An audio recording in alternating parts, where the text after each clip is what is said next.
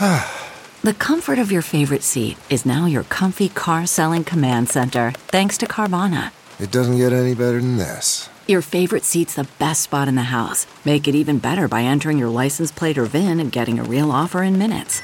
There really is no place like home. And speaking of home, Carvana will pick up your car from yours after you finalize your offer. Visit Carvana.com or download the app and sell your car from your comfy place.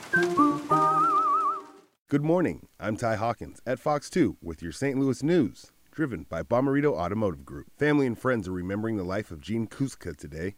There was a public visitation yesterday for the 61-year-old teacher who was killed in last Monday's school shooting. This morning at 10, there will also be a service at the Cathedral Basilica in the Central West End. 15-year-old Alexandria Bell was also killed in Monday's shooting. The family of a missing paraglider from O'Fallon is asking for volunteers to help with the search. 35-year-old Kenny Loudermilk was traveling from Defiance, Missouri to Herman with another paraglider. The two got separated somewhere near Washington, Missouri. Several people reported seeing Loudermilk crash into the Missouri River just east of the Highway 47 bridge. The search is now north of the Chain of Rocks Bridge, where the Mississippi and Missouri rivers meet. The city of St. Louis is opening its doors to families for Halloween. Trick-or-treaters of all ages can visit any of the 7 community centers to show off their costumes, collect candy, and take part in Halloween activities. Hours for the Halloween events can be found on our website. From the Fox 2 Weather Department, areas of rain and fog around to start our Monday, but the Halloween forecast is not a total nightmare.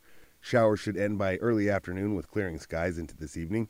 Highs near 60 with trick-or-treat temps in the 50s. The weather looks really nice Tuesday through Thursday with above normal temps. Rain chances return Friday and look to continue into the weekend, bringing a cool down. For more news, weather, and sports, watch The Power of 2 at 11, Studio STL at noon, News 11 at 4 and 7.